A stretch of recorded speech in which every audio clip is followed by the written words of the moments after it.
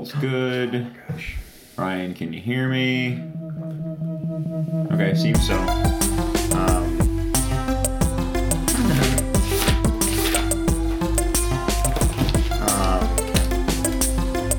You ready? Yeah. You want to give me my huge? Yeah. Hang on, do I have my...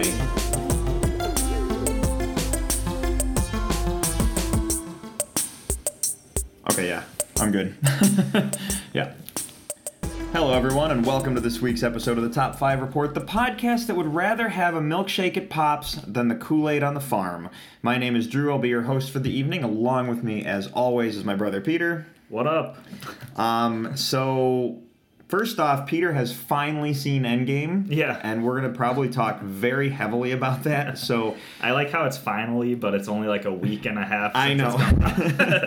I know, but last week we couldn't talk, so I had to come on post credits and in true Marvel fashion and talk some initial thoughts. I was gonna say in true Kevin Smith fashion, but yeah. Yeah. So we're gonna talk real heavy Endgame. So look, Endgame has made $2.2 billion at this point. If you haven't seen it, well, you obviously don't care. But if you actually haven't seen it and do care, this is a very spoiler-heavy episode. So I bring that up just because when we get there, I will give a spoiler warning. So let's kind of put Endgame near the end, because that kind of leads into our watching our list tonight anyway. Yeah, okay. Fair enough. Also, if this is your first time listening to us, usually we cover some news and then we do a top 5 list in the back half of the show. The top 5 list we discussed last week, tonight we were going to do top 5 dragons from pop culture. We were both ready to do top 5 dragons, but because of Endgame and we have a lot to talk about, we thought it'd be kind of cool to push dragons to next week and discuss Endgame tonight and do a top 5 Endgame moments. Mm-hmm. So dragons aren't going anywhere. Dragons are not going anywhere. We're just pushing it to next week, so you'll still get it. Let's go into news. Sound good? Yeah, perfect. Okay. Why don't you hit me with the thing you told me about right when we walked in the door? Okay, I don't know what that is. Last week we talked about the new Sonic trailer, and I think you were pretty excited for it. I was excited but apprehensive. But the internet kind of lost its shit, for lack of a better term, over this trailer. That they did. The internet, there's just so many fanboys complaining about this is not my Sonic. Sonic looks weird. Robotnik looks weird. Blah, blah, blah, yada, yada, yada. The funny thing at turn of events is that the director of Sonic, because of the backlash, has said, he's like, okay, we have heard your reaction and we are promising to redesign Sonic by the time the movie comes out, which to me sounds absolutely insane. It sounds like a lot of last-minute CGI work. I don't know how this is going to turn out. The amount of money that has to cost. This sounds like Superman's mustache all over again. Exactly. And I feel like maybe at the core the design will be better when the movie comes out, but the CG isn't going to look as polished for sure, you know. Absolutely. And the big thing I heard about in terms of Sonic's design was the teeth. Yes, and I think that is a big issue. But to be honest, I don't see I kind of looked at it and I'm like, I don't know if it really matters to me if the teeth are there or not. It's just whatever. Yeah, I think it's just the fact that he's a rodent and he has human-looking teeth is what weirded people out. Usually Sonic is pictured with just the cartoon white line style teeth, which maybe is what they should have done. I don't know. I'm not really sure how to feel on this one. Yeah, I don't know. It's a CG version. CG three-dimensional version of a 2D cartoon character. Yeah. So, I mean, the adaptation from page to screen, guys. Come on. I actually saw the director of Detective Pikachu actually commented on this story, too, where he said, there's no right and wrong way to do this. It's all subjective. And he said he knows with his movie, they've been planning these Pokemon designs for years and stuff, and there's no way they could have changed it. So he's like, I mean, go ahead and change it, but I wouldn't want to be in that spot. So, absolutely. And in general, I think the message of this is it's cool that people on the internet can change something this big, but it's also if you're making a movie, you know why you made the choices you did, and I think you just need to stand behind those choices and be like, here it is, here's what we made, and just leave it at that, so. Right. All right, well, let's talk about... All right, how about this? Suicide Squad.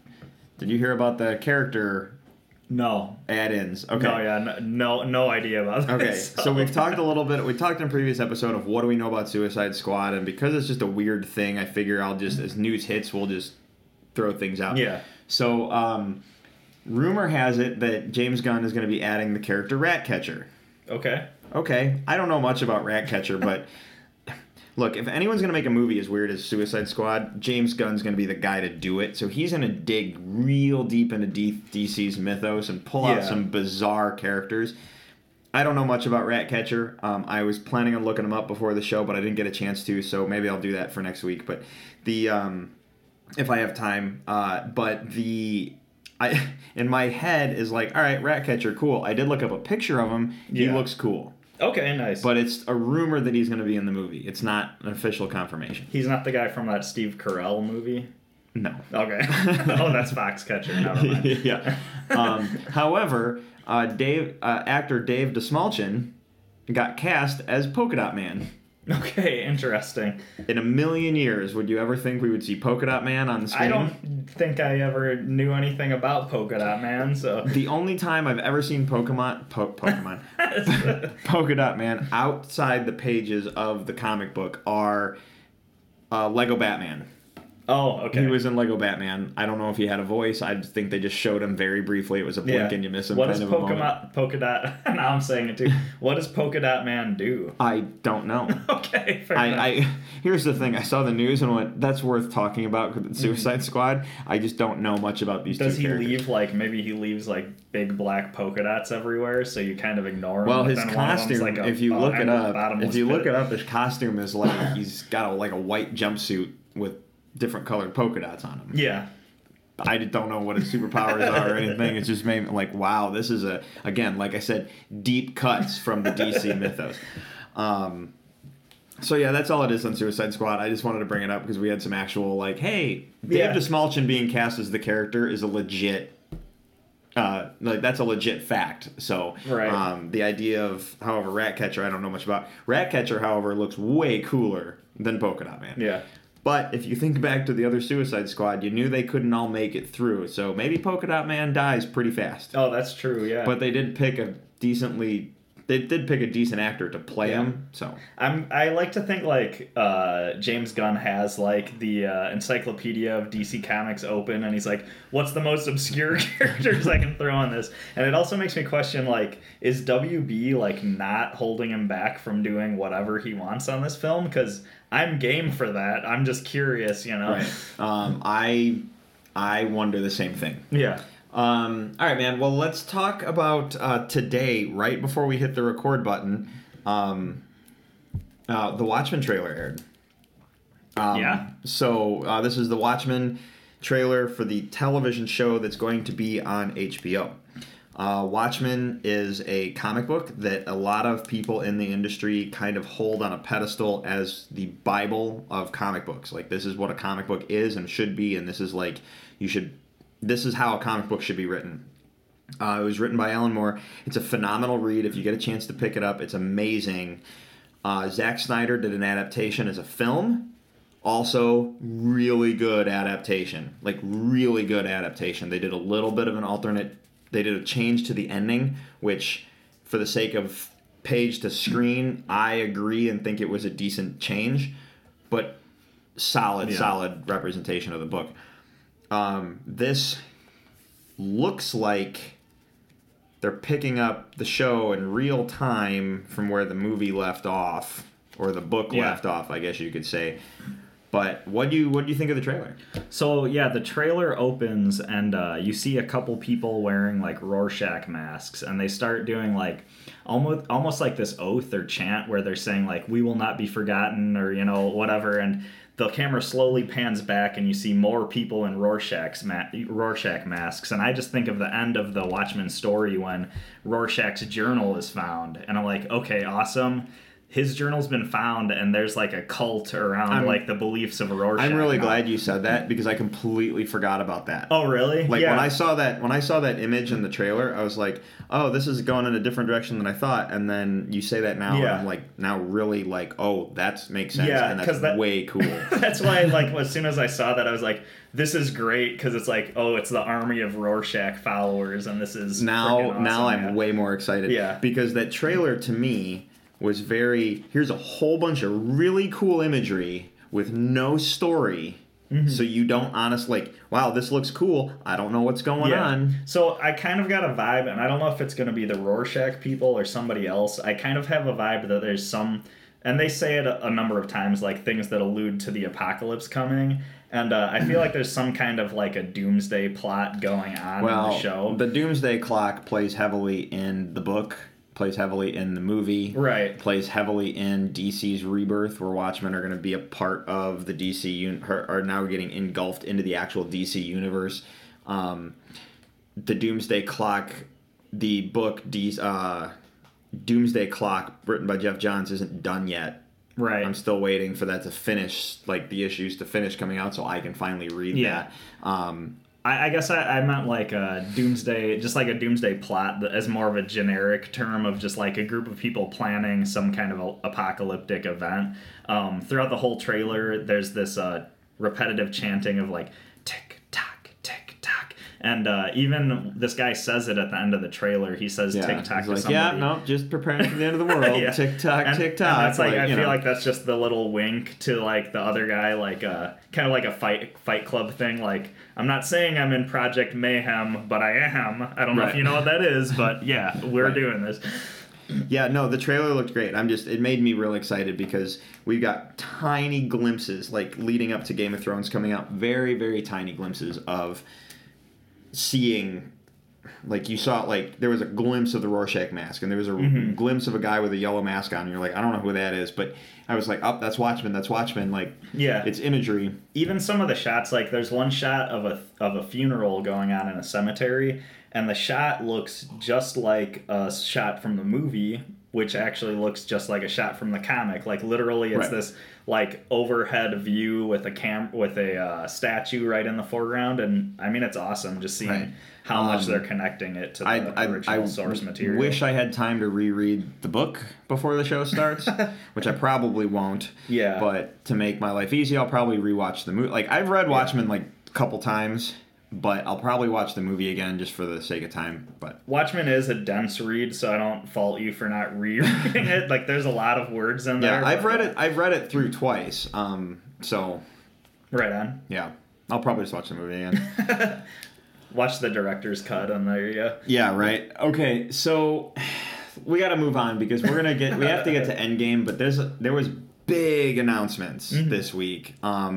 The quarterly shareholders meeting at Disney happened. Okay, I saw a lot of announcements were made. I didn't know if it was like D23 already or no, D23 I think is in June. Okay. Don't quote me on that. I could be wrong. But big announcements that I didn't think we were going to get for a while. So quarterly shareholders meetings, Bob Iger had to sit down and list out some things. So Star Wars and Marvel in general, there were no direct quotes.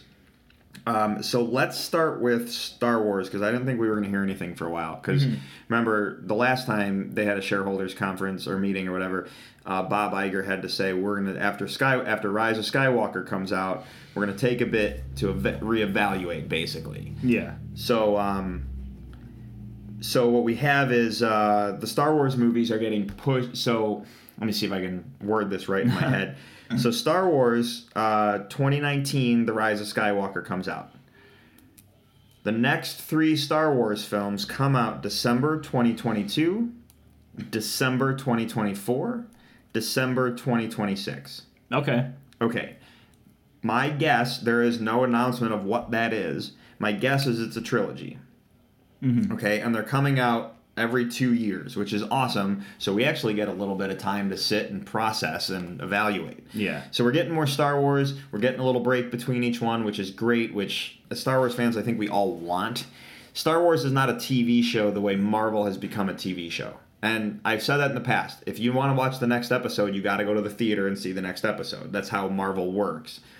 So when Marvel, Endgame just came out, we know we got Spider-Man Far From Home. What's next on Marvel's plate? Marvel fans move from the next to the next to the next faster, I think, than Star Wars fans do, because I think Star Wars fans want to go, I need to see that movie 7 more times to process everything I saw, and then I can move on to the other one. So from 2019 to 2022, we're getting a little bit of a break from Star Wars. But what I like about this is they're all December dates. Yeah. And December owns Christmas. It's every time Star Wars releases on Christmas, it just makes it really cool. Yeah. No, I mean, ever since Force Awakens, Christmas I want to associate with Star Wars. Absolutely, I want my Star Wars at Christmas. So, Star Wars December 22, 24, and 26.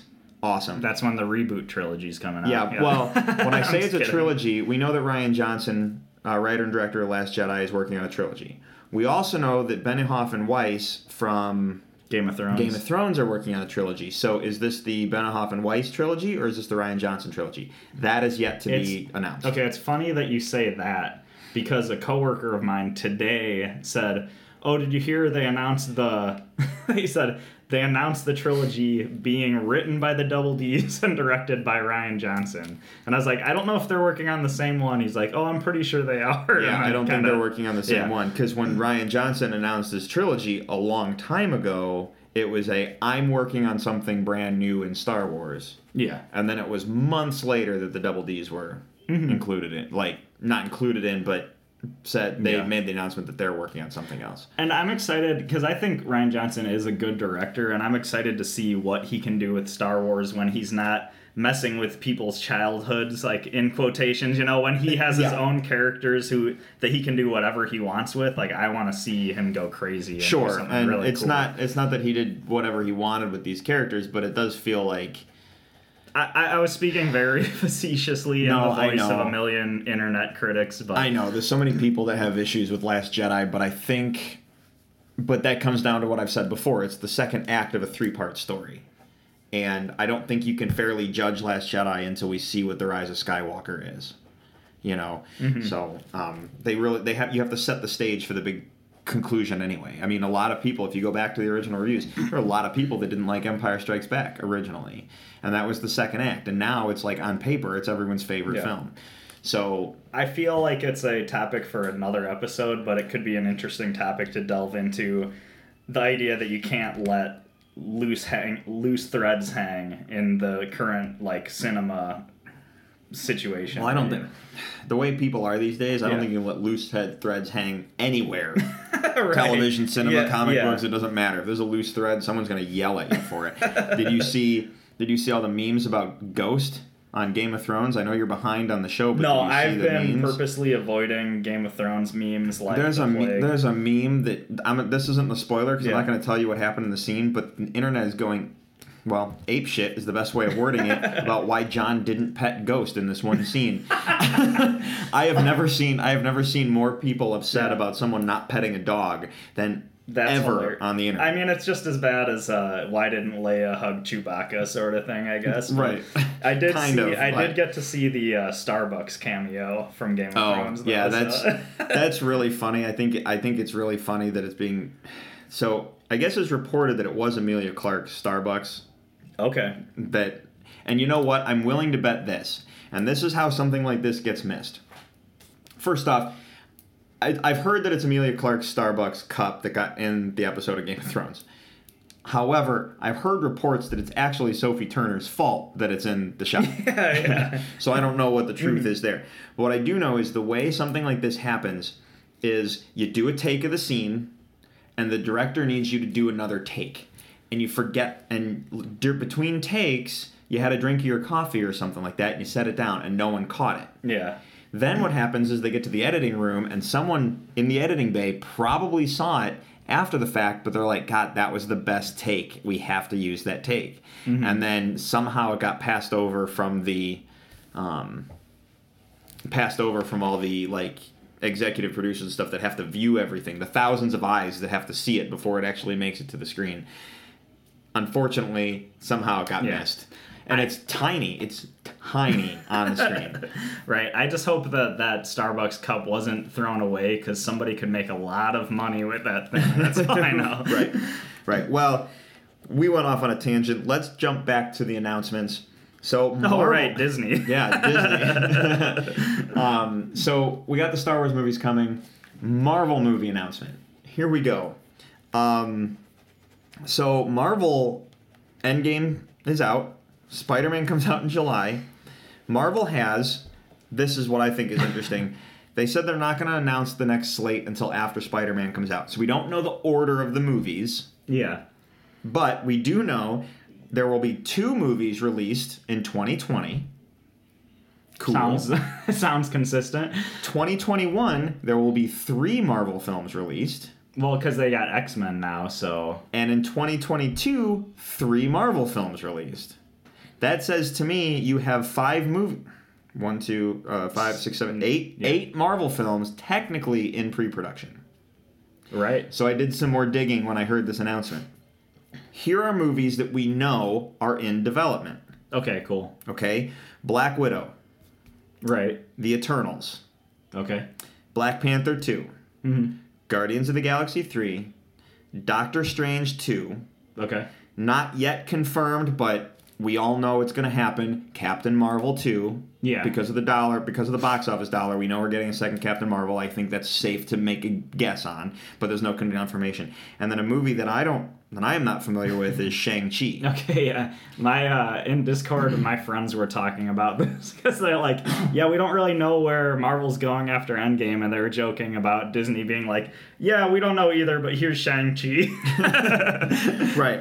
Well, those are movies that we know about. And then, yeah, they have X-Men, but that brings us to the fact that New Mutants, X-Men New Mutants, the last of the, I guess, Fox franchised X-Men films before Disney 100% is we have X-Men. Yeah. New Mutants is getting pushed back again. Yeah, that's what it I was heard, supposed to come out in, September of this year. It's getting pushed back to April of 2020. Like, crazy. Okay, I hope that's not one of the movies that's counted in the 2 for 2020. But, yeah. I thought that was an interesting stat, just because of these are what we know is in development. We don't know the order of things. I had also read that there's supposed to be a movie titled New Avengers. Okay, I like that. I read that a long time ago, and I don't know how rumor that was. Yeah. So, again, today's rumors are tomorrow's spoilers. So sorry if that ruined something for somebody. The one thing I can say is I do like that. So Shang-Chi's coming out, and neither of us really know anything about that character at all. But what I do like that because that's like mixing it up. That's picking an off-the-wall character that nobody knows. And the other movies that are in pre-production right now sound a little too like safe to me. You know, you've got Guardians of the Galaxy 3, Black Panther 2, like all these movies that are kind of guaranteed to make a lot of money at the box office. But now that Endgame has happened, like I just really want Marvel to shake it up and hit us with like some fresh characters and maybe some stuff that's just really unexpected. There's a really, really cool fan poster I saw that was titled, now guys, this is where we're going to start getting into some spoiler stuff because it's going to be hard to talk without spoiling Endgame. But here's what I'll say to that. Maybe I shouldn't have to give you a spoiler warning because as far as the Russo brothers, the directors of Endgame, are concerned, the spoiler ban has been lifted. And if you haven't seen the movie, well, again, you didn't care. I'm a strong believer in the perpetual spoiler ban for just everything. Sure. Just don't spoil stuff. I will agree to that, but we can't talk about it. Yeah. This is a podcast. It's different. So what was I saying? Sorry. Marvel movies. I totally lost my train of thought. I was talking about mixing it up with new Marvel titles. Oh, yeah. No. I saw a poster of... It was a fan-made poster titled The New Avengers. And it was pictures of all the characters that are still technically there at the end of Endgame. So it was like Captain Marvel, Black Panther, and Falcon with the cap shield. And, it was Spider-Man. That's cool. It was a really cool, and I'm like... I knew it was a fan-made poster, but I'm like, this is quality. I would totally watch this movie. Nice, yeah. So let's go from this chat and roll into. We're going to work our way towards Endgame stuff because we need to talk about Endgame's box office stats. Okay. And I pulled some really cool stuff to chat about here. I did some digging because they're going so the box office records. Fastest movie to $1 billion, fastest movie to $2 billion, like $2.2 billion at this point for Endgame. It's climbing the charts, destroying records. Okay? So, I figured I would look at this. So, of all time, box office movies, this comes from Box Office Mojo. Basically, they're the central hub of all the box office statistics. So if you want to look at any of this stuff, that's where I love Box Office Mojo. So I decided to pull this stuff up, and I thought it'd be really interesting to look at. So I know this is a top 5 podcast, but I'm going to read top 10s here. Okay, so you guys can understand like what's on the lists in terms of what we're up against for Endgame. So the number one... Now, by the time this episode drops, there's a good chance Endgame could have become the number one box office champ. By the time this episode drops, there's a real good chance because they're only technically, even if you make $500 million a weekend, they're 1 weekend away of being the box office champ of all time. 1 weekend away. That's crazy. Mm-hmm. And they've only been out for 2 weeks. Yeah. You know, at the time of this recording, which is May 8th, by the way. I love that it's called Endgame, too, because it's just like the title has this ominous, like, no other movie dare oppose us for box office champ. Like there is that. There is that, but at the same time, and I'm going to be very honest, is I've never liked the title Endgame. Okay.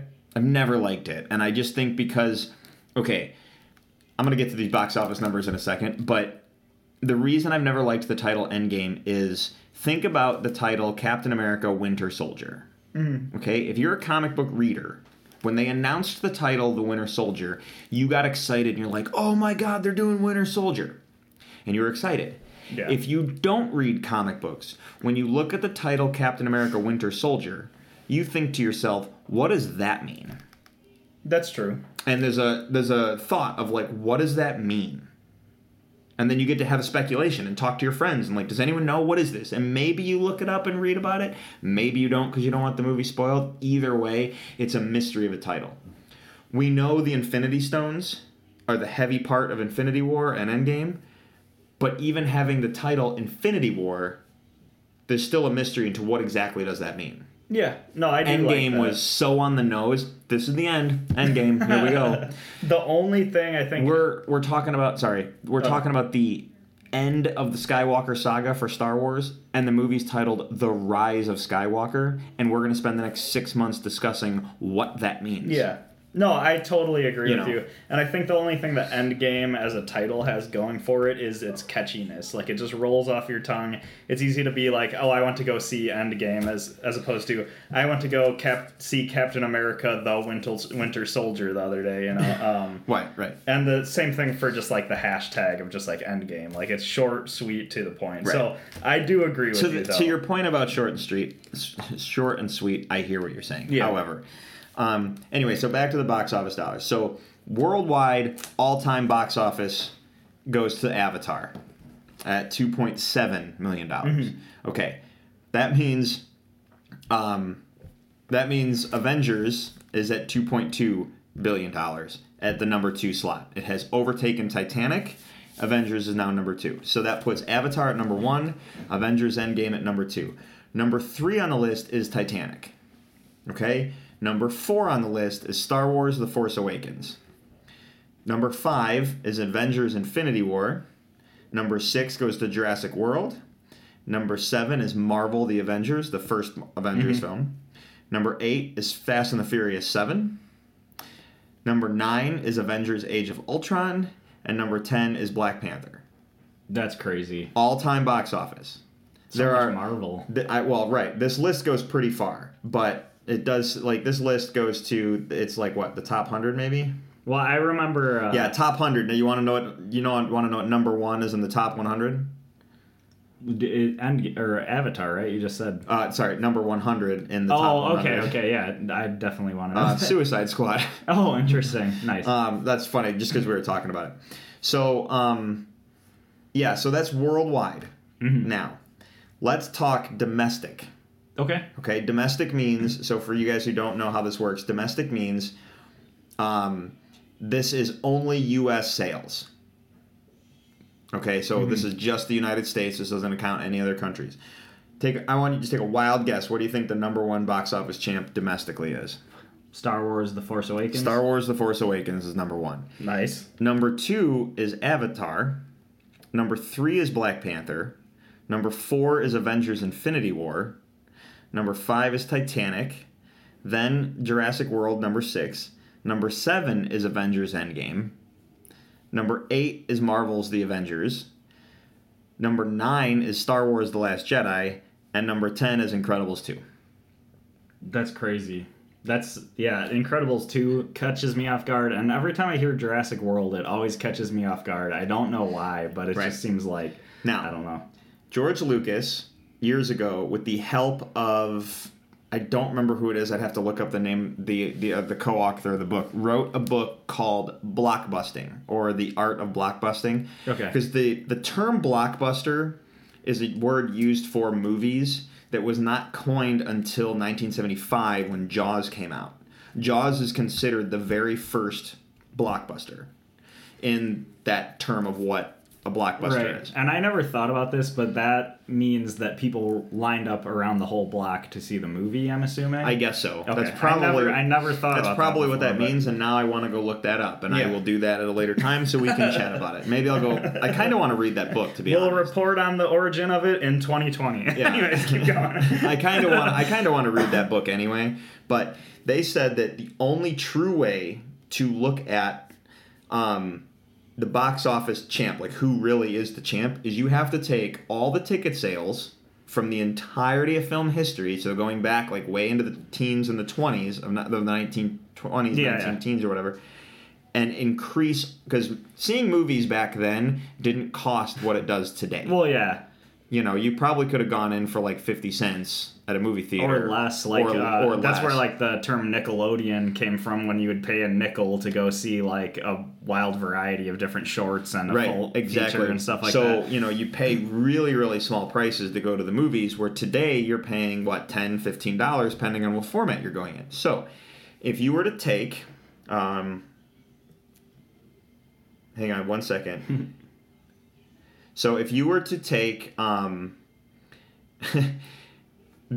movie, the box office gross for all movies from the entirety of film history and adjust them for the inflation of what ticket prices cost today, that's where you get your top 10 list of adjusted for inflation. Because it's most tickets sold. It comes down to most tickets sold. So take a wild guess. I knew the answer to this, but take a wild guess as to what you think the number one box office champ is of all time, adjusted for inflation. I already know it, actually. What is it? Gone with the Wind. Gone with the Wind. Gone with the Wind from 1939 is the number one box office champ, and this is where it's going to get crazy. So the number 2, adjusted for inflation list. I'll read the top 10. So Gone with the Wind is number 1. The original Star Wars from 1977 is number 2. Followed by The Sound of Music. Number 4 is E.T. Number 5 is Titanic. Number 6 is The Ten Commandments. Number 7 is Jaws. Number 8 is Dr. Zhivago. Number 9 is The Exorcist. And number 10 is Snow White and the Seven Dwarfs. No. Yeah. Number 10 is Snow White and the Seven Dwarfs. Okay, nice. That's awesome. Snow White. Now, and then you're going to say, well, where's Avatar? Now, number 11 is Star Wars: The Force Awakens.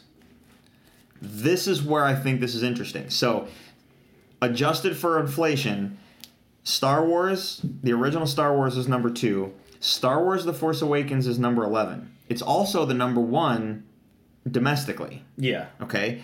But if I scroll down to say, well, hold on a second, where does Avatar fit in? Avatar is number 15 on the adjusted for inflation chart, and as of right now, because Avengers: Endgame is only in theaters a couple weeks, they have some more time in their run. Currently, they sit at 36. Wow. And the reason I say that this is the best site to look at is because yesterday when I was looking up this information, they were at 39. Oh, why? So it is. I mean, wild is what I meant to say. It is adjusted very quickly. That's crazy. But that's absolutely insane. And Avengers: Infinity War is 35, so they're right next to each other. But I thought it'd be really cool to look at these lists, and it's amazing that like what the top 10 adjusted for really are. Nice. I do like Avatar's an interesting one because I remember when it came out, there was such a push of like, you got to see Avatar IMAX 3D. Like, I have a friend who actually even told me that seeing Avatar in IMAX 3D is a religious experience, as he put it. Like, people were all about, and that's like, that drives ticket sales up. Like, that's $15 for a movie as opposed to $8 or $10 or whatever. Well, it's funny that you say Avatar is a religious experience because Disney... Oh, I did. Those are not my words. No, I know. It's funny that he says that because Avatar is... Their sequels are getting pushed back. Mm-hmm. They have Avatar 2, 3, 4, and 5 that are supposed to be coming out, and they're all getting pushed back so Disney can focus on Star Wars, and then Avatar can come out later. I'm also curious if it also depends on how long it's going to take to make those films, judging by the first one, too. The first movie came out 10 years ago. We've been waiting 10 years to see a sequel. Yeah. I understand Avatar is a profitable franchise. I liked the movie a lot, don't get me wrong, but no one is going to AvatarCon. Right. Okay, we're going to Star Wars Celebration, we're going to Comic-Con to see Marvel stuff, like, no one's going to AvatarCon. Yeah, definitely. I did think of, like, a total D-bag move that, like, a competing studio could do to try to dethrone Avatar. Mm-hmm. Okay, so get this. You have, like, some big, really, like, visually spectacular film you're putting out, and you're trying to compete with Avatar for that top slot on the box office records. Here's what you do. You only release the movie in IMAX 3D. So they're like, Warner Brothers like, okay, the next Batman film is only in IMAX 3D, and that'll drive your ticket sales up. Well, yeah, because the only way to see it is that exactly. way. The problem with that is that, you know, those people who get motion sick, so they'd have to do at least IMAX period. Oh, yeah. Yeah, and I'm sure there's places in the country where there's no, like, IMAX theater anywhere nearby, too. Right, so. Right. Yeah, I don't know if that'd be good for box office dollars. I have a friend who is telling me that he gambles on box office all the time. Like they place bets on box office. I'm actually in a bet right now. How are you? Okay, so this is a really stupid bet, but it's funny. So I was talking to a friend online about whether or not Detective Pikachu, because we all know Pokemon is such a big franchise. I'm personally not much of a fan of it, but people go crazy for Pokemon. And we were talking about, is there a possibility that Detective Pikachu could beat Endgame at the box office? Now, it's a very slim chance, but I would say it's possible. Anyways, the conversation ended up leading into us betting each other, and I'm currently in a bet with my friend that Detective Pikachu will outgross Endgame, and the bet is... Not total, or just... Because eventually Endgame is going to burn out its steam. Yeah. Because some other movie is going to come out, and we're going to go, oh, everyone's got to see that. I think we were doing opening weekend, which I think makes it way worse for me. But the bet is actually over a single beer. So if I lose, I have to give him a beer. That's not bad. I really don't think Pokemon is going to make $1 billion in one weekend. Sorry. Right on. I don't see that happening. I mean, you can't underestimate these Nintendo fanboys. You can't, and you can't underestimate the Pokemon crowd. The amount of people still playing Pokemon Go and all that stuff. And I hear you, but yeah. I gotta side on Avengers with this one. Right. There was a tweet I saw that someone said, the tweet read, "Bummer to Star Wars fans that Avengers Endgame is most likely going to become the #1 movie of all time." And I responded to I retweeted it with my response saying, "This is not a bummer. We all want Avatar dethroned, and the Avengers are the team to do it. Go Endgame." That's hilarious. Yeah. Plus, like, I'm always gonna stand by, like, I don't care how popular something is. Like, that doesn't affect my love for the franchise. Because if Marvel has the top spot for a bit, that's fine. Like, we all still love Star Wars. So right.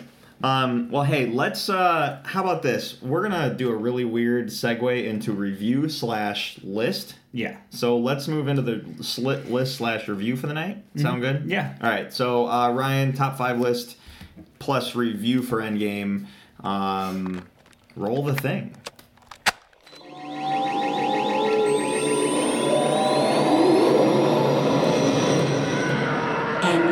for the top 5. Okay, Peter, you finally saw Endgame. Yes. We skipped the watching and reading category at the top because I knew that no matter what I figured you watched Game of Thrones and I watched a couple things, but at the end of the day, we just want to talk Endgame. Yeah, definitely. So, I've seen the movie twice. You've just seen it once, right? Yes. Okay, so we're going to do our top 5 Endgame moments, but I think let's talk about the movie first. Yeah. Before we get at all to our Endgame moments, or I might not even talk about my things until we get to the Endgame moments. Yeah. So I might save those completely to the end. But we also, I think I don't know if you said it. I think you did, and I just didn't hear. But it's definitely spoiler heavy from the rest of the podcast on. Yeah, guys. This is if you haven't, like I said, if you haven't seen Endgame at this point, you should pause and go see Endgame because, and then come back and finish our show because we're going to talk very heavy Endgame stuff. So. You were not here when I did my post-credits thing last week, so you didn't hear what I had to say. So overall, I loved this movie. Yeah. Absolutely, from top to bottom, I loved this movie. Go ahead, thoughts, and then we'll just go we'll just go back and forth. Yeah, well, I did want to comment really quick, because I thought this was kind of funny. So I have a kid now, a newborn baby. Yeah, you actually, have a fun which is story making for this, it. so. Yeah, which is making it hard for me to actually find time to get to the theater to see the movie. And we actually had a babysitter set up, and we were going with a group of friends to see this movie, right? And the guy who planned this movie excursion, a couple days before, we were actually supposed to see it this past Friday, and a couple days before, he said, "Oh, I couldn't wait, so I pirated it. So let's do something else." And that's cool. And we went out to eat, and it was fun. But in the back of my head, I'm like, damn, I kind of just really wanted to see Endgame. Wow, you know? you're a jerk. Well, it was a small group, and it's whatever. I would still. have, if it was me, no offense to any of my friends, but if that happened to me, I would have gone, I'm going to see Endgame. I would have completely blown off my friends and gone and seen Endgame because the one guy ruined it for everybody. And maybe I should have done that, but I kind of just had this mindset okay, well, I told Andy I would watch the movie by this week, and so I was like, I'll try to fit it in somewhere else. And then it came down to the last minute, and I actually had to go to a pretty late showing last night to squeeze it in, so Endgame's super fresh in my head, but it'll be interesting because I haven't had these sort of chats with coworkers and stuff that you probably haven't had processing time. Exactly. So this is off the top of my head. It's still a bit of a jumble inside That's of me. cool. So. Well, I loved the film overall. I assume you liked it. Oh, I was very impressed by this movie. Okay. I've mentioned on the podcast I wasn't as big of a fan of Infinity War as I feel like everybody else is, and this movie kind of Makes really you want to watch that. No, I don't. No, I still don't like Infinity War that greatly. But I thought this movie was awesome. So okay, yeah. All right. Top to bottom. I mean, there's little nitpicky things, but this is a great movie. It was awesome. It hit all the right emotional beats. It had great action. It was shot really well. I can't say enough good things about this movie. You can't say enough praise about the film. Yeah. You really can't. And I've been talking about this movie heavily enough with coworkers and stuff that it's just we keep coming back to the fact that Endgame was awesome. And one of my favorite parts too is that this movie, because of I might be jumping the gun saying this, but because of the time travel aspects of it, it really tied in all the other Marvel movies in a really intricate way. It tied in everything, and it really gave you the feeling that these 20-some movies that you've been watching over all these years have been worth it. It's all been worth it for this one moment, and that was great because me and I know a couple of my other friends have kind of gotten to the point where we're like, is it worth it? Do we have to see everyone? And I thought it was awesome. And you're sitting there going, yes, you need to see everyone. Yeah, exactly. The thing that, all right, so first off, I think that's really funny. So we'll talk time travel real quick. I love that they made a lot of jokes about Back to the Future time travel in the movie at the same time that the movie was all the stuff from Back to the Future 2. Yeah. They basically were like, what's the best time travel movie that's going to be like what we have to do? Oh, it's Back to the Future 2. So we're going to do Back to the Future 2 the Marvel way. Yeah. And then we're going to make jokes about Back to the Future throughout the movie. Nice. But what I like about time travel is they kind of made jokes about other time travel movies. Because, Bruce Banner was like, where did you get that from? And he's like, oh, I don't know, Terminator, Hot Tub Time Machine. They're listing off all these time travel stuff. But this movie set a rule for time travel. So in the cohesive Marvel universe, you have time travel. These are the rules for the Marvel film universe, the MCU, and we're going to follow our own rules. Yeah. So when you're dealing with time travel, in my opinion, because I love time travel stuff, that's very important to me that, one, you have a device to get you to do the time travel that is explainable and I can understand it. Okay? And two, the rules that you create for your time travel, you follow those rules. Mm-hmm. Okay, don't stretch the truth. Don't, you created a truth. Don't adjust as you go. Don't retcon later on. Just be consistent. Follow the rules you put forth yourself. So I love that they did that. Yeah. And if you, for example, you watch Bill and Ted's Excellent Adventure, super goofy movie, but they set up rules for time travel, and the movie adheres to those rules throughout the whole thing. So even though it's super goofy, they're still staying true to all the rules they set up. And that's... Now, because this movie touches on all these other aspects of the Marvel MCU, this movie cannot really be watched by itself. Which, if someone were to say, hey, what do I need to know going into this movie because I haven't watched the previous 22 films, as much as I want them to rake in more money for their box office, I kind of want to be like, you really shouldn't see that yet. Yeah. I could kind of tell you what happened in Infinity War and hope that you figure the rest out on your own, but, but that's one criticism I have for the movie is because a lot of times I want movies to be able to stand on their own. Yeah. I feel like you should be able to watch a movie by itself with no predestined knowledge or whatever, and here we are in a situation where you can't unless you have seen... that's true, but it's also, I'm just thinking, it's a comic book film, and how many times have you jumped on a ongoing serialized comic book because you're like, hey, I like that writer, I like that artist.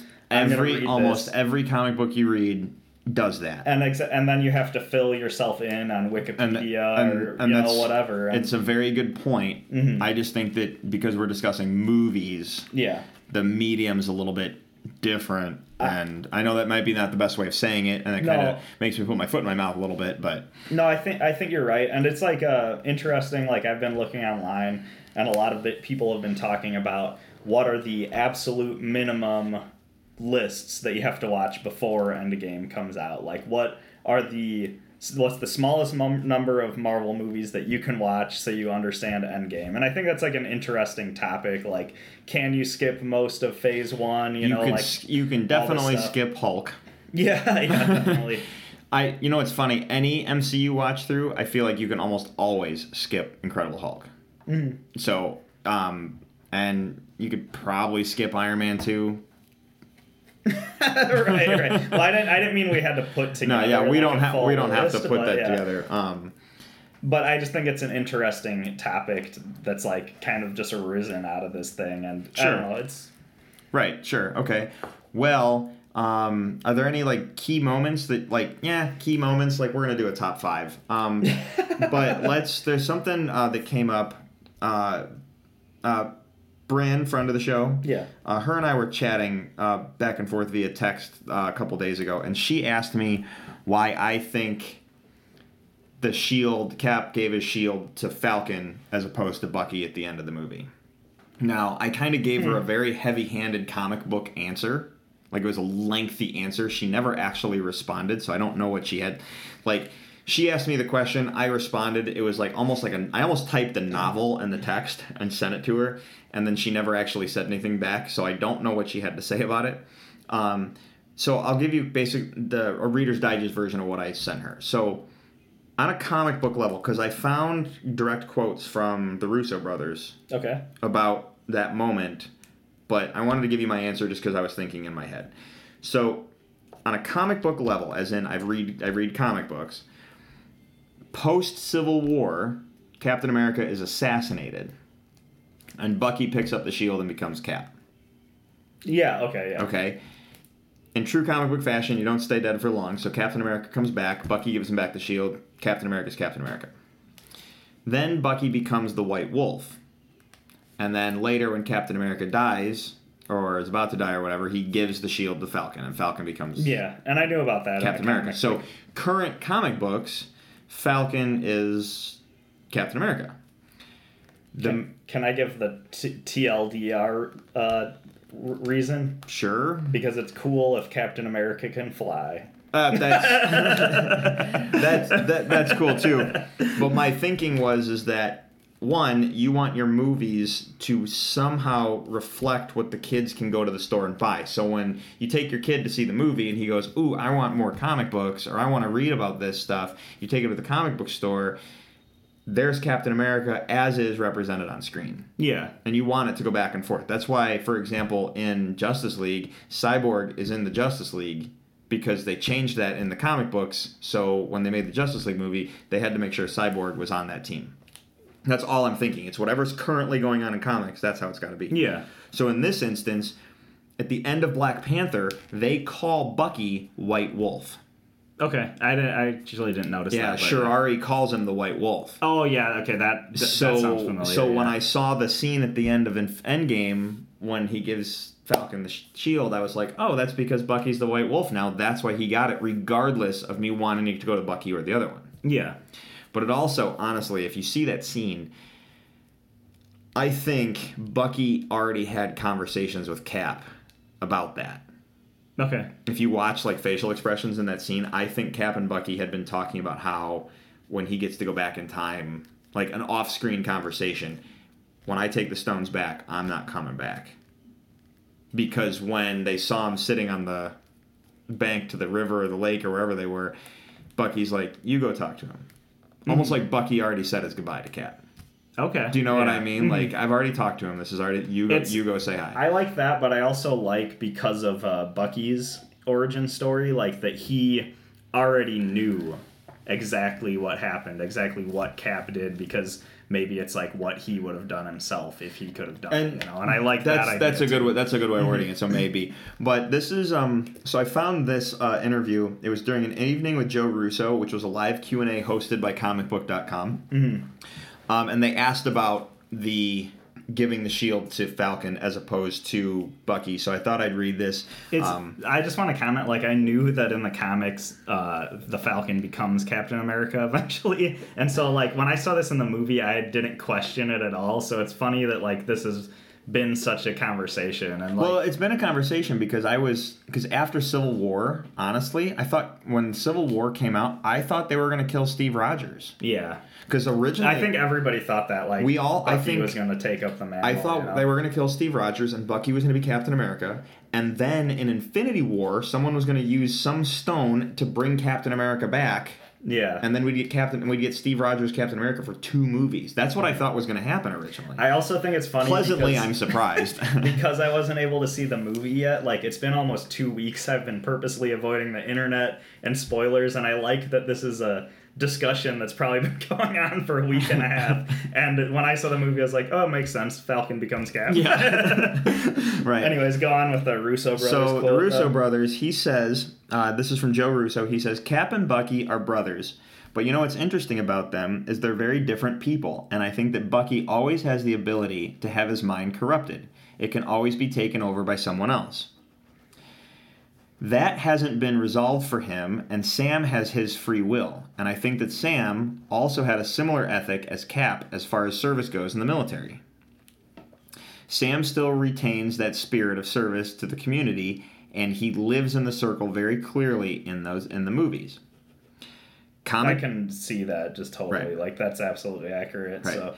And he continued, comic books and movies are very different in our interpretation of the characters. If you've been following the movies, are very different from what the books are. Mm-hmm. So, as we stand in these films, Bucky is still a damaged character who I think feels like he doesn't want the shield. And I think that ultimately, Sam is the character with free will who is closest in morality to what Cap was, and Cap believes he deserves it. Yeah, that's an awesome answer in general. Yeah. But I mean, I could be wrong because, like, I forget little details from the Marvel movies here and there, but Falcon's introduction was when him and Captain America were both running around the... it's in the mall in Washington, D.C., like that. Yeah, big, the On Your Left. Yeah, like that was his introduction. Yeah. And like from the beginning, you can see that sort of work ethic in Falcon that's the same level as Captain's. Now, like Captain America's, physically enhanced where the Falcon isn't. Yeah, and then think about... Initially, you can see how he has the drive to be worthy of taking that shield on, Right, eventually. And then think about again in Winter Soldier, when Captain America and Black Widow show up at Falcon's apartment after, they're like, we have to hide now. Yeah. We have to go into hiding, so they show up at Falcon's apartment. He's like, sorry to bug you.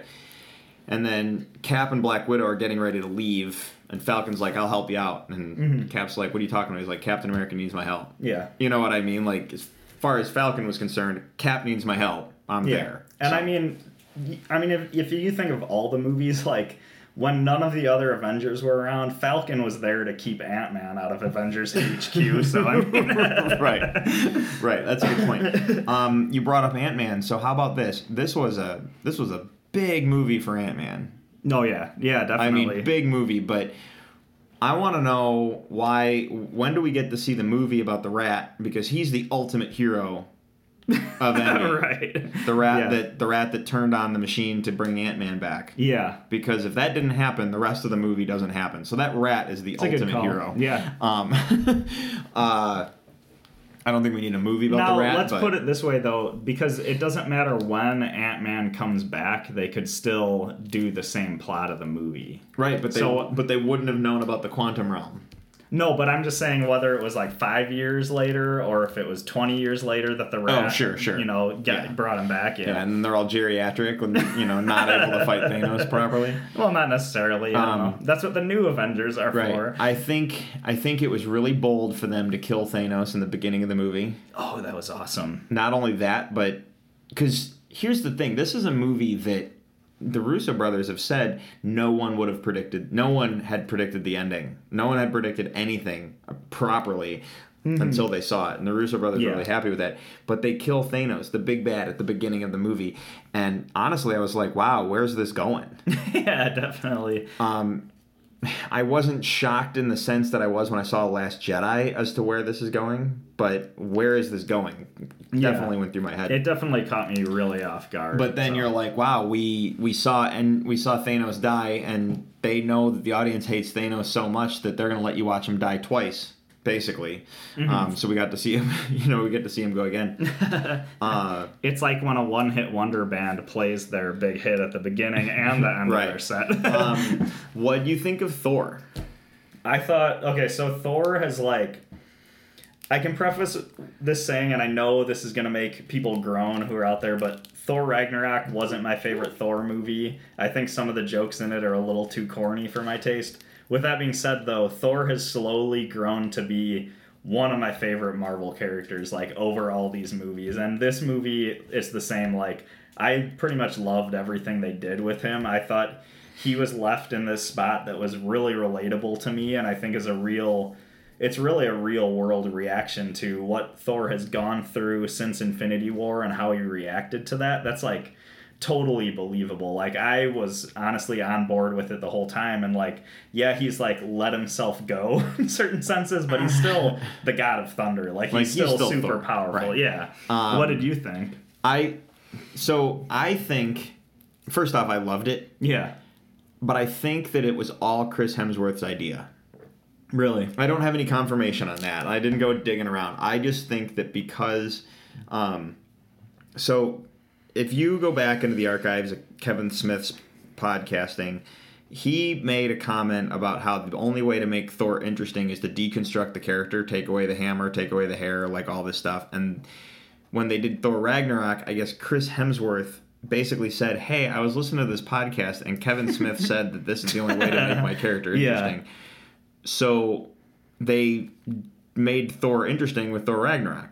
Basically, they took away the hammer, they took away the haircut, they made him funny, they it might not be your favorite movie, but No, and I actually agree with all that. Like, I loved all that. Like, the movie, what I don't like about Thor Ragnarok is specifically the brand of humor used ad nauseum throughout the whole movie is not my cup of tea. Everything else about the movie I loved. I think it's a great story, awesome visuals, like, it's great. Sure. It's just the jokes, like, are so grating on me when I try to watch it, so. Yeah, and when people told me that was the funniest movie they'd ever seen, I remember walking out of the theater going, "There was a great movie, but it's not the funniest movie I've ever seen." Yeah. And that wasn't a good review because I went in with negative opinions to the movie. Okay. And I'm like, people shouldn't say stuff like that because it's so, not that their opinions are right or wrong, but it's like when you tell someone that they walk into movies, I almost feel like if you give me your opinion of a movie before I see it, my expectations are destroyed, and hey, that's what ruined the first Avengers for me. You walk in like, so this guy thinks this is the funniest movie ever. I'll show him. Right, you already going in with a negative attitude. Yeah. No, I think what happened was Chris Hemsworth said, Thor Ragnarok was awesome. We deconstructed the character. Time to go and deconstruct him even more. And because of all the, like, you hear about women like, oh, Thor's the hot one and all that stuff. And there's a lot of jokes going on around the Avengers in terms of Thor being the hot one. Yeah. So he goes, how about I not be the hot one for a change? Yeah. Let's appeal to another demographic and be really funny. Yeah. I don't know if we've ever talked about this on the podcast, but one of the things, like, because you talked about in Ragnarok, they did strip down Thor's character where he doesn't have the hair, he doesn't have the hammer, and it's still, like, one of the things I didn't like about Infinity War is that he had to get that axe to fight Thanos, because that's, like, the whole point of Ragnarok is, like, you don't need a hammer. Like, the power's within you, and then I hated that they, like, made, like, a third of the next movie he had to get a replacement for the hammer. And, like, sure, I'm sorry, but that just, like, that's one of the things in Infinity War he shouldn't have really needed it. He should have been able to just go after exactly. without the hammer. And that's, like, where I don't know if, like, in Infinity War, did they not know what to do with a couple of the characters, so they sent them on that quest? Or did they want to sell another toy, so they needed to get a replacement? There could be the issue that, and because they talk in Infinity War about how he wouldn't have been able to, like, if we're going to take on Thanos, I already know how powerful this guy is, and because of the stones, I might not be enough. Okay. Do you know what I mean? And I think that's because when he's at the place where they built Stormbreaker, I believe that's all in dialogue. And I haven't watched Infinity War in a while. Yeah. But I believe that's in dialogue. Like, I'm going to need this weapon, so they have to forge Stormbreaker. It's just, and I get that there could be, like, I think it was in dialogue and there was a reason for it, but to me it was like, at the end of Thor Ragnarok, I was like, okay, this is a new Thor. This is, like, a Thor that the studio's looking forward to the next thing. Like, this guy has his powers work a different way. He's got a different look. Like, it was awesome. And then right away in the next movie, it's like we're taking a step backwards and giving you a weapon you're more dependent on. And it's just, like, to me, like, from, like, a story structure sense, I really didn't like it, I guess. No, I hear you. And so, like, and I don't want to be negative, like, on our podcast, but that's just no, it's like all good. Where I was left with from that. You know? Yeah, okay. But like I said, I really loved Endgame, and, like, I do admit, like, it does look awesome when, like, Thor's carrying Stormbreaker as well as Mjolnir, and, like, it's cool, but it's just like. Well, that's the comic book art splash page stuff. Yeah. What do you think of Hulk? Okay, so because I've heard some criticisms about Hulk. Really? Oh yeah. I liked, and I half agree with the criticism. So go ahead. I honestly really liked how the Hulk was portrayed. I thought it made sense. I thought it was a cool new direction to go. I have small nitpicky things, like I don't know how I feel about the Hulk needing glasses at all, but that's, like I said, like a small nitpick thing, you know? Like, if all of his muscles are super strong, why wouldn't his eye muscles be too? So I would need glasses. I do think the movie in a lot of ways missed a lot of opportunities with the Hulk. And I don't know but I don't want to interrupt you mid-thought. No, it's okay. Because I was just going to piggyback on that. I've been waiting for Smart Hulk for a while. Okay.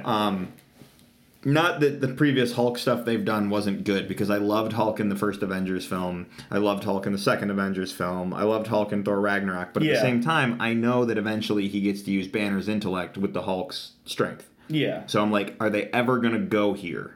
Mm-hmm. So I was very happy to see that, and I thought it was great. And I loved the bit where he was, where they're like, hey, go smash something. And he's like, oh, that just seems stupid. And he's like faking. He's like, rawr, and like punches the car. That was funny, that was really funny. But the missed opportunity is that Hulk didn't get one last fight. That's like the big thing. That's like, the big thing. We all wanted to see a Hulk Thanos rematch, because Thanos beat the crap out of him. Where was the Hulk Thanos rematch? Exactly. Because he's like, I'm now. I've embraced the Hulk. The Hulk is now a part of me. Now I can control him differently. Like, oh, you can? Sweet. Let's see that in action for real. Yeah. And then I also like just you talking about this like smart Hulk and kind of his different attributes. It makes me think of like, yeah, he's smart and strong, but they never really showed him use both at the same time. Like, they showed him use his intellect throughout the movie a lot, and they showed him use his strength at the end, but I'm thinking, like, give the guy, like, a puzzle to solve, but make it something that uses strength, too. So, like, have the Hulk use his intellect to take out, like, Thanos' ship's, like, thermal reactor or whatever it is, but he has to be super strong to, like, pull those, like, cords apart, or you know what I mean? Like, find some more creative ways to use the character, and I know they have... So you want to make Hulk Batman? I mean, why not? If you can be Batman, always be Batman. No, I just I know there's a finite amount of time they had in the movie to use him. Right. I just think they could have done more with his character. I think so too. To me, it was just one last fight scene with the Hulk. Yeah, that was the big thing. I also don't know if the Hulk's character is also had the least resolved story out of the original Avengers. By the end, and so I don't know if is Mark Ruffalo still in the MCU or what's going on.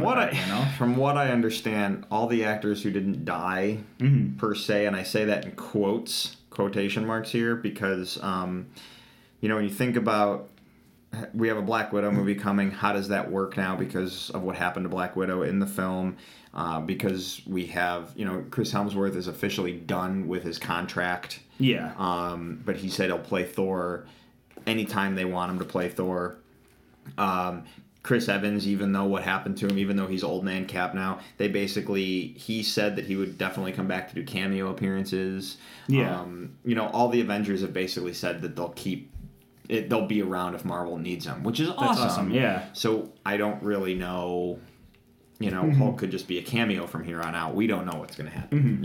Who knows? We could get to there could be whatever the next crisis is for Marvel, they could, It'd be cool to see the Hulk and Spider-Man team up on something in a future movie. I don't want to go into a trailer review, but did you see the Spider-Man trailer? No, I haven't seen it yet. So okay. I was told not to until after I saw it. Very much so. There's actually, when they released it, there's a bit at the beginning where Tom Holland says, if you haven't seen Endgame, do not watch this. Okay. So we can talk Spider-Man trailer next week. It's so crazy, the world we live in, that it's you can't watch a trailer without... No kidding. You can't watch a trailer if you haven't seen the movie? But this is every comic book dream possibly on screen. Let's talk about Black Widow real quick, and then let's talk our lists. Okay. Just so we don't run too long. Black Widow, I cried a lot during the movie. Yeah. And I talked about that in my little post-show thing I did last week. There were many points in the movie I teared up. The Black Widow sequence devastated me. I mean, devastated me. She was one of my favorite Avengers straight through from Iron Man 2 all the way on to Endgame, and then this happens. Yeah. The first time I saw the movie, I was incredibly saddened and really upset about that situation. Okay, when they landed on Vormir, I was like, oh, here we go. I knew it was her. Okay. When it was just the two of them that got to Vormir, I knew it was her. I didn't know at that point, the only reason I knew it was her, and this is the writer in me going, we spent about 20 minutes in Avengers Age of Ultron watching the Hawkeye show, and then we got the whole sequence with Hawkeye at the beginning of the film Yeah. and his family, which was so gorgeous. Like, I loved the cold open with Hawkeye and his family. And then we go to Vormir. Yeah. No, if Hawkeye is not reunited with his family... That makes sense, and I should have seen it coming. I should have seen it coming, honestly, but I think the movie was doing what it was supposed to do, and I was so sucked into the plot that I just didn't see it coming. Yeah, you know absolutely. What I mean? But the other thing is that Black Widow needed to do something for her family, and her family was the Avengers. So if her sacrifice allows the Avengers to win, so be it. So with that being said, I'm so happy that it happened the way it happened, but I'm devastated. The other problem is that when I watched the movie the second time, I was angry watching that scene. So I'm going through full stages of grief as I... Okay.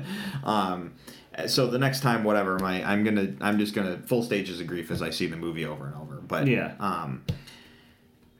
just devastated me. Did you have thoughts on that at all before we talk list? Because that really upset me. So, I mean, as far as I don't know if like personally I ever connected with Black Widow's character enough to get emotional at that point, but I thought it was a really well done scene. I thought it like I said, this movie hit like all the emotional beats at all the right places, and like you said, it really hit you when she died at that point. I think as the fight was going, I knew one of them was gonna die, and like I said, because the movie was doing what it was supposed to do, I thought it was Hawkeye. And like at that time, I was thinking like, well, his family has passed away. Like it would make sense if he did, but she's still like actively a part of the Avengers, so obviously she's gonna survive. Is honestly like what I was thinking. Oh right. And so like it was kind of a big shock, and yeah, I mean it was awesome. It was, I mean, just on a choreography level, like how often do you see a movie where how often do you see a fight scene where both parties' goal is to be the one to die? And so they're fighting each other off of a cliff. But that's a very good point. Yeah, and it was a really creative sort of fight scene that I thought was just really cool. So. Right, that makes sense. Mm-hmm. I was very prepared for for Iron Man's death. But I walked into Infinity War expecting Iron Man to die, so I was very prepared for this. I loved how they handled it, the I am Iron Man statement at the end for his last line of dialogue. I mean, phenomenal. But let me ask you this, and then we'll talk list, because I keep pushing the list back, but I want to know. Did you know who the kid was at the funeral? So I heard about this afterwards. Okay. That it's the kid from Iron Man 3. Okay. Yeah. But I actually like that because that means that kid is not Peter Parker. And, like, I wasn't that big of a fan of Iron Man 3, so I'm cool with that kid not being Peter Parker. Because you know how that was a big fan theory for a while? Right. That kid's Peter Parker, actually, or whatever. Well, I didn't know who it was the first time, and I had to ask someone, like, who was that? Yeah. I felt kind of dumb when I found out, but at the same time, I was like, oh my god, that's amazing that they did that. Mm-hmm. All right, let's talk the list. I have no honorable mentions. So these are our top 5 Endgame moments. So... I have no honorable mentions. I do have honorable mentions. Can I say one thing that Sure. I thought was really funny? So we're talking about the funeral scene, and it pans through like all the different Avengers. Yeah, all these the most different important expensive scene to make in the movie. And that was it. It has to be when you think of cast salary. And then we're gonna get the most expensive people in the world at a cabin, and we're gonna shoot this one shot. And then the last person they show is Nick Fury. Exactly. And could you imagine if this was somebody's first MCU movie? Like, obviously it's not recommended, but Samuel Jackson has that stigma of he's in every movie. And I'm just imagining if you haven't seen any MCU movies and you see that scene, you're like, he's popping up in everything. Like, he's seriously in this movie too. And it's just so funny because it's just like a blank shot and he doesn't even say anything. It's like, well, I guess he had to be there. I guess you had to have Samuel Jackson in this movie. I don't know why he's an eye patch. But. Yeah. Okay, so onto my list. I have 2 honorable mentions. Sure. My first one is actually that first scene with Hawkeye you were talking about. Oh, sure. That cold open. I felt that for a movie like this, that's a big like action spectacle movie, having that scene, which was a very heartfelt scene that directly relates to everything going on in the MCU, but I just thought it was a really good way to draw the audience like into the movie and have like Hawkeye, who like he's a character that I never felt too strongly towards either. But he like from that scene, I was just like, he kind of really grew on me this movie, and he's like one of my favorite movies. And it's like, man, I sympathize with that character. I identify with him. I thought that was great. Yeah, no, that was probably one of the coolest scenes in the movie, just because because I went into this movie and my stomach was in knots. Yeah. Like I was literally terrified for everything that was about to happen in the next 3 hours. Mm-hmm. So, and that scene just really like embedded, like, this is the ride I'm on. Here we go. Yeah, you definitely. know. So, my next moment is something very weird because it's actually just a pause between scenes. But after Thor beheads Thanos, the screen cuts to black, and then on the screen it says 5 years later, and it's literally that moment, because first you see 5 and you're like, okay, 5 days, 5 weeks, and then it says years and you're like, what the heck? Because this is a movie where the consequences last for years. This is not a quickly resolved thing, and it's cool. Like, you're just like, what are all the characters doing 5 years later? Like, I thought that was just such a creative segue that, like we talked about, like, you can't predict the next step of this movie, and that just fell in line with that whole theme. So, all right. Well, do you want me to do my first pick, or you? It doesn't matter. Okay. Why not? You're on a roll, so go ahead and give your first actual pick of the night. Okay, so my first pick is, so I mentioned identifying with Hawkeye a lot this movie, and that first scene where you see Hawkeye, or Ronin, as they were calling him, basically kicking some Yakuza ass. Like, I thought that was really cool, like that cool action scene in Japan, and like, I don't know, like, there's nothing I can say because it was just a badass fight scene. It was a really cool scene, and I feel really weird for saying this, but it felt very Arrow. Okay, I could see that. Like, I was like, wow, I feel like I'm watching the CW Arrow right now.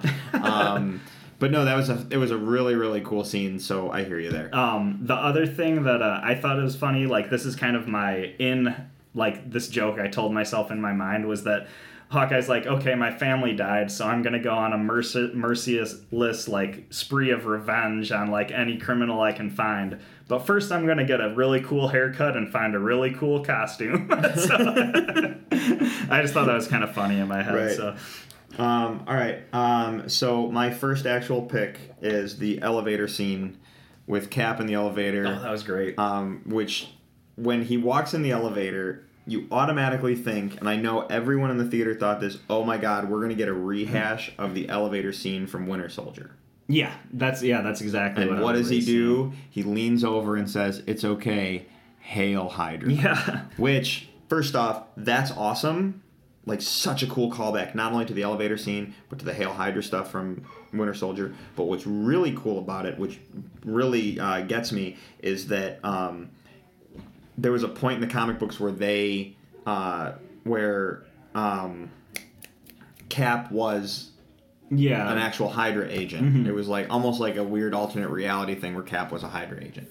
So I caught that too, because I remember when that was in the comics, that really rattled a lot of people's change. Like, that really pissed people off that Cap said "Hail Hydra." I was angry. I was one of those people that was like fuming angry at Marvel for this. Yeah, and I don't read a lot of Captain America comics, but I totally get that, because it even kind of pissed me off at the time. But I totally caught that. But that was such a good moment, and it's really something that, like, shows the intricacy of these movies, because if you didn't see Winter Soldier, you wouldn't know what really went on during if this is your first MCU movie, that scene doesn't make as much sense. But, all right, so what's your number 4? My next pick is a pretty short one, because we just talked about the scene, but that Soul Stone fight between Hawkeye and Black Widow, like, that was just really creative. It was a really well done fight that also had, like, that emotional punch at the end too, so really awesome. Hang on one second, I'm adding this to your list so we can keep track of our stuff.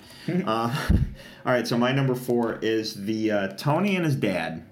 Okay, yeah, that was the really back in time Tony with his dad, getting to see his father in the past, getting to have that moment. It was a beautiful moment. Like, I loved it when they went back, because when he goes, hey, I have an idea where we can get the Space Stone and get more Pym particles. First off, we get to see a really young Michael Douglas. That was cool. Yeah. But then just Tony getting this, like, one moment. It's almost like they wrote, like, you're leaving. We've done all this stuff with, we've done all this stuff with Howard Stark. We're going to do this one thing now, Yeah, So. and it was kind of cool because, like, after, I know, like, throughout the Iron Man movies, like, his father's death is something that, like, Tony's had to come to terms with over his life, but then after Civil War, like, that's, like, a fresh wound again, and I think that scene brought a little bit of closure to that, too, Right. that we haven't gotten yet. And you think through about other the movies. scene in the Captain America 1 when Howard Stark gave Cap the shield. Yeah. And then you think of the scene in Endgame when Tony Stark gives Cap the shield. Yep. You know what I mean? Yeah. Drawing the parallels. And No, it was that's a cool one. It was just a really cool moment with Tony and his dad, so that's why we didn't match on that, did we? No, we actually didn't, but yeah. I to not match on certain things, I think it'd be weird with this list. But anyway, We'll see, actually, because I'm noticing you're picking a lot of emotional moments, and I think I'm picking a lot of fight scenes and stuff. So I always focus on character beats. One of my a really cool moment. This didn't make the list, but this was a really cool character thing, and this is a praise for Karen Gillan as an actress, because first off, I think Karen Gillan's fantastic. So Karen, if you're listening, I love your work. The scene at the beginning when Tony and Nebula were playing football, with the little paper footballs on the Milano, and they're doing the football thing, and Karen Gillan, when he goes, "You won." Now she is half humanoid alien thing, half cyborg, and she doesn't understand what just happened. Yeah. So she has this really cool, like, I won. Oh my god, like, she has this really cool, like, it's the way she moves her body. Like, she doesn't know how to respond to the I actually won for a change. Yeah. It was such an amazing character beat that, that's kind of like what I focused on. So when I was making my list, there were just these moments that I'm like, I have to. That's a good point. Like, that moment, too, is like, I didn't really think of it when watching the movie, but I'm going to pay attention to it next time. But I do like that stuff. Like, sometimes when you're watching a really a really accomplished actor, it's more impressive to see those sort of, like, muted character moments almost than so the over the top. I'm gonna go on a quick Riverdale tangent and come right back because we're talking character moments. Right. In a recent episode of Riverdale, Lily Reinhart, who plays Betty Cooper on the show, had a moment like this. She got some very, very upsetting news over the phone, and you could clearly see how upset she was. But this news was also somewhat good. Okay. And she had to go from super upset, but she has to stay upset. She has to save face in front of everyone around her, so she has to be upset in this moment. And when you watch the episode, I don't want to spoil it. I don't want to say what happened. I'm just saying she got this distressing news, which was also good at the same time. She's super upset, and she cracks the tiniest smile, and then, like, almost like a sigh of relief, and then she goes back to being upset again. Yeah. It was beautiful. And Lily, I know you're listening, so nice work. Who else is listening? Who else can we knock out this list? So just these tiny character moments really get me every time, and that's a lot of the time. That's what really makes me like roll the tear. So go ahead. Well, that's like going back to my last pick with the Soulstone fight. Like, that's one I really liked because it did have the action, but it also had that emotional impact. You know what I mean? So, but yeah, going on to my next pick. So this is not necessarily a somber moment, but just a moment I loved was when they first revealed Thor, and he's just hanging out with Korg and Meek, and they're playing video games and drinking beer. I just thought that was such a funny, unexpected thing, but it's just like, I saw that, and like my thoughts like, yeah, I'd like to hang out and drink beer with Thor. Like, that's really cool, you know? With Korg. Hey, guys, beer's in the bucket. Feel free to hop on the Wi-Fi. No password, obviously. Yeah. But that was like, I feel like that was a moment that was like emotional in a different way, where it's like, yeah, I relate to that, and that's funny. So, like, that's awesome. So yeah, we all want to hang out with Korg and Meek and play Fortnite. So, yeah. All right, so my number 3 is Captain America picking up the hammer. Oh, yeah, okay. Okay. Go ahead. You seem like you want to... I want to say I somewhat matched with this, but go on. So the thing about Cap picking up the hammer is this just goes back to, and I love you go back to Avengers Age of Ultron where they were all taking turns picking up the hammer, ha ha ha, and Cap slightly budges the hammer. Yeah. And you like to think to yourself that Cap could have picked up the hammer, but he didn't because he knows that that's Thor's thing. Yep. Like, it's almost like Cap knew he budged it. Yeah.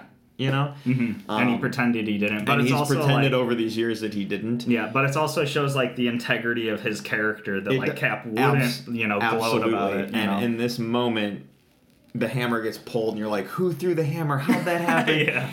And then you see Cap, and you're just... And then just... The audience, as well with Thor, all said, I knew it. Yeah. You know what I mean? Mm-hmm. Unless this is your first MCU movie, and you... And you don't understand why Cap suddenly I do want to ask your question about this scene, because this is, like, one of the few scenes where I was like, I don't know if that would work or not. And I've seen a little bit of debate about this online, but Cap starts shooting... It's all wire work. Cap starts shooting lightning. So... Can Cap do that? Or not? Because... So if Cap can hold the hammer, he is worthy of the hammer. And per the writing on the hammer, and the Norse writing on the hammer, he who can wield the hammer... will then have the power of Thor. Okay, but in Thor Ragnarok, Odin tells Thor, the power was always within you. Right. The hammer was only to harness the power. Because Thor is a god. Right. So Thor should have already known that he had the hammer power regardless. The hammer, how itself... So the hammer does have power? So the hammer should give... Whoever holds the hammer gets the power of Thor. Right, and I've just seen, like, differing opinions about this. So, like, you could look at it as, like, Captain is actually channeling Thor's power, like, the power is still coming from Thor, but you could also look at it as somebody online had this theory that in the first Thor movie, the state that everybody's in there, Odin actually did contain Thor's power within the hammer, and that was kind of to, like, one, like, limit Thor, but also, like, have, like, a it's kind of like training wheels for Thor. And then once Mjolnir was destroyed in Ragnarok, at that point, the power returned back into him. So this is where you got to ask yourself, though, if the hammer gives the wielder the power of Thor, that means that the character Thor is not the same Thor that the power comes from for the hammer. Does that make sense? Like, that Thor is... like, it's almost like the character Thor was named after the god Thor, whose power is in the hammer. That just gets... I think that gets too meta like, if you can wield the weapon, you will be given the power of Thor. Right. So Thor is just named after this god, and he just happens to be able to be I don't like that at all. I thought of that back when Thor Dark World came out. Which, speaking of Dark World, the last time you were here for the podcast, you said, man, I haven't seen Thor Dark World in a while. I kind of want to go rewatch it. And I just giggled inside because you were about to go see Endgame. And they have all that Dark World backstory. Oh yeah, stuff. I mean, they had a lot of scenes from Dark World, but it wasn't like confusing necessarily. But the reason why I still want to rewatch Dark World, because I remember seeing that movie and I loved it. Like, I thought it was great, right. But like everybody else I talked to doesn't like the movie. So, and the thing is, it didn't even happen right after the movie. Like, after the movie, everybody's like, yeah, it was pretty good. A couple of years later, that's when all the haters came out of the woodwork and are like, yeah, Thor the Dark World sucks. And I'm like, what the heck? I didn't think it was that bad. So short of Avengers 1 flashback sequences with the time travel, the guys who wrote Infinity War and Endgame wrote all the Caps and Thor Dark World. So, like, everything they referenced back to was their own writing. Okay, nice. That's awesome. I thought that was actually really funny. I mean, it's funny, but then it's also like they probably still have their notes on those stories and like, oh yeah, we can take this out and take a look. But well, what's your number 2? Because we're going a little longer than I thought. Your last pick actually goes into my next. So it wasn't necessarily just that moment of Captain America grabbing Thor's hammer, but just that full fight scene of Thor, Cap, and Iron Man versus Thanos.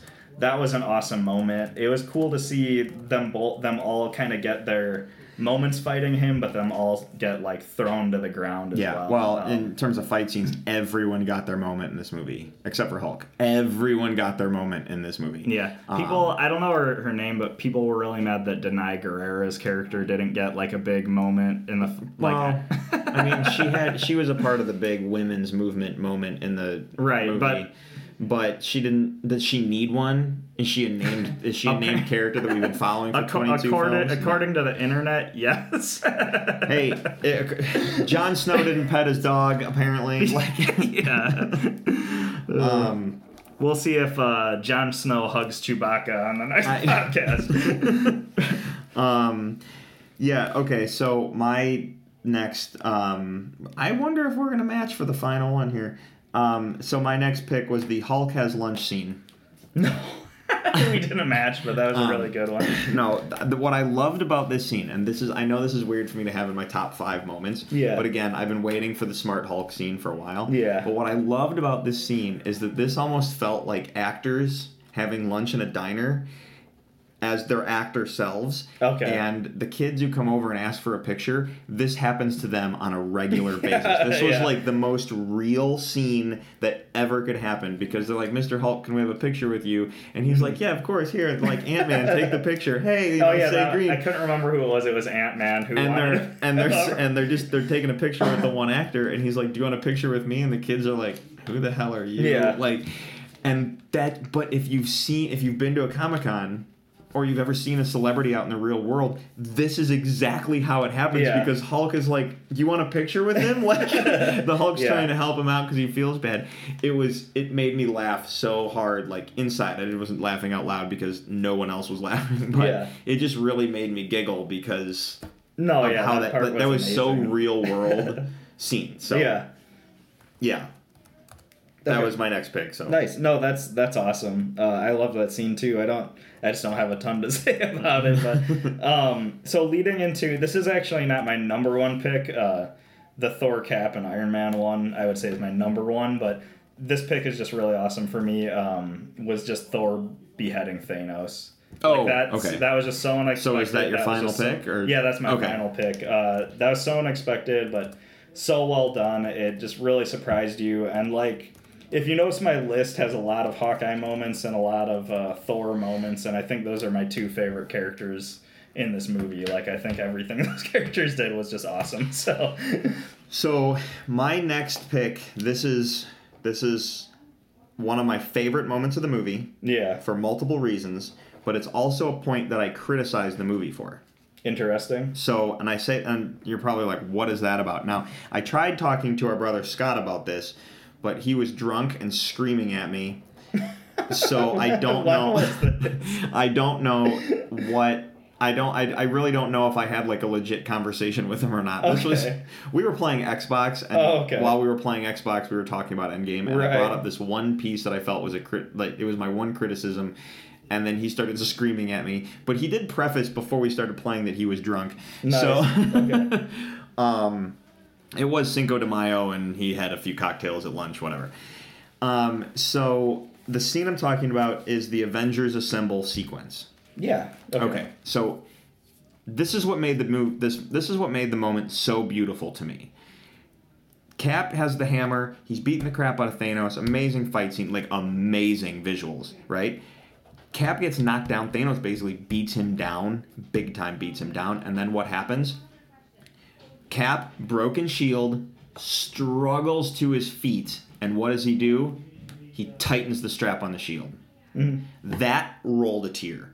Because this is the Cap we've been watching for 22 films. I can do this all day. Yeah. You know what I mean? I'm going down for a fight. I'm winning. I am winning. I'm going to tighten the shield. I don't care it's broken. You're going down. And then that's when you get the on your left moment from Falcon, and we all roll a tear because here come all the Avengers, because the snap worked. Everyone's back. Here we are. Yeah. Then Cap gets to say, Avengers Assemble. This is my criticism on the scene. So basically, the Avengers Assemble moment is the moment I'm talking about. Cap tightening his shield. Amazing, right? My criticism is this. We didn't hear Avengers Assemble for 22 movies. This is the only one he says it in. You go back to the original Avengers, never said. The next time Captain America would technically have a chance to say it would be in Avengers 2, Age of Ultron. Did he say it? No. What happened is, if you watch the movie, he says Avengers, and then they cut credits. Like, he's about to say assemble, and they cut to credits. They never say it. And then there's no other opportunity. He didn't say it in Infinity War, whatever. My thinking, and this is just my opinion, so, Scott, per our argument, I just feel that if they would have said it multiple times throughout the franchise, him saying it in this one instance would have made me roll a tear, because Captain was down for the count, and here are all of his friends to pick him back up and say, we're alongside you, let's go get him. Okay. One last hurrah. I just feel like it would have been way more emotional had he said it sprinkled throughout the other 21 films. I don't know. I actually think I might disagree. Scott completely disagrees because, no, I rolled a tear because he said that. And I know, and I get it, but I just feel that this is the one and only time we're getting Captain America to say Avengers Assemble, when we should have heard it multiple times already. I can see both sides of the argument. I actually think, I think I agree that like Scott, the anticipation for it held that way. Well, you know? Scott, I know you're listening. I do see your side of the argument. I just feel, for me, it would have had way more of emotional weight if I had already heard it a few times, because that's Captain America's signature line of dialogue in the comics. I kind of, but it's kind of cool. Like it's weird they don't say it in any movie, but like Avengers Assemble, just the phrase is like part of the collective subconscious, of the United States now. And it's like crazy because like they never said it. And I don't know, like it's kind of cool that like they never said it, but then it still has that emotional weight. Like that's kind of a way of like Marvel has won. Like Marvel has communicated with our subconsciousness and like taught everybody who's, whether they're a comic book fan or not, like this phrase is important, and here's where it's finally going to pay off. So I mean, I'm more impressed than anything else knowing that it was never said throughout the movies. Right. It's kind of like how well, I just remember sitting there in when Infinity War ends, I'm like, I remember thinking to myself, when are we going to hear him say Avengers Assemble? Because I was mad that he didn't say it in Age of Ultron. Yeah. Like, and I've been waiting for it for 21 films. And I'm like, why hasn't he said it? Why hasn't he said it? And then part of me, the first time watching the movie, was like, why is this the first time I'm hearing this? And I know I can't I cannot be the only fanboy out there going, yeah, he's been saying this for so long. Why didn't he ever say it until now? And you can go and prove me wrong if you want, but it is not said in any of the films. And there is an interview that I could probably go dig up, but I know for a fact that the Russo brothers talked about the fact that this is the first time he said it. So I know that I'm right in saying that, but I just feel like it would have had more weight. At least for me, it would have had more weight. Now, what would you have done if that scene played out the exact same way, and then Captain America, it zoomed in on him and he said, "It's clobbering time"? Well, I would want to know why the Fantastic Four didn't walk out of why didn't the Fantastic Four walk out of the thing and you had Thing standing right over the shoulder. I will say that if you read the comic books, the Infinity Gauntlet, and like the actual Infinity War storyline, the Celestials do get into the battle, right? And at the time that they made Doctor Strange, Disney didn't have the rights to Fantastic Four yet because the Fox deal hadn't gone through. Yeah. So I wonder, when they talked about Dormammu being the destroyer of worlds in Doctor Strange, I thought to myself, oh, they're going to make Dormammu. Everybody was thinking that Dormammu is going to be the new Galactus. And I was like, this is going to be awesome. So I was waiting the entire time Endgame was going on. I was waiting because we saw the Celestials are supposed to get into the fight. Where's the Watcher? Where's Dormammu? We've seen Celestials. Yeah. Where are they? I was waiting for them to show up in that final battle, and they never did. So that's not a criticism on the movie. I was just waiting for it because it happens in the comics. I'm like, the Celestials are going to get in. Oh my God, Dormammu's going to have to fight Thanos, and Thanos is going to kick his butt. It's going to be, I was waiting for that. I just thought that'd be really cool if it happened. So that's a slight missed opportunity, but here's the thing. This is a near perfect film, and I don't say that a lot. I loved this movie top to bottom. So I can't give this movie enough praise, and I hope Exactly. Avatar, we're coming for you. I hope you are dethroned as the worldwide box office champ. Wow. So Okay. I really do. I really hope Avengers can take it's all out just Avatar. it's Disney versus Disney. It at is this Disney point. versus So, Disney. I mean, It is Disney versus Disney, but again, no one's going to Avatar Con. I mean, going back to my earlier bet, I kind of hope Detective Pikachu breaks some records just to give some variety to that top 5. But yeah. Yeah. So anyway, how about this? Let's bring this to a close. Next week, it's going to be Peter's pick for the list. We're doing dragons. Yep. Very dragonly episode. Very next dragonly week. episode. So let's close this out for the night. So please visit us at top5report.com. There you'll find links to all our social media, Twitter and Facebook. You will find the link to our email if you want to interact with the show directly. Email us at top5report@gmail.com. You can subscribe to us on iTunes. If you subscribe to us, you will not miss a single episode. And there you can also leave us a review. We love 5 stars, but we also appreciate criticism because that's how we get better. And it makes the words we say feel important. You can follow me personally on Twitter and Instagram at Drew3927. It's the same for both. Peter, you? Yeah, you can follow me on Twitter at Ninja Pierre, and that's where I will be avoiding Shang-Chi spoilers for the next couple of years. Good luck with that. Yeah. I feel like everyone's going to be talking about that one. Well, with that being said, for the Top 5 Report, my name is Drew. Peter? And we'll see you guys next week. Have a good one.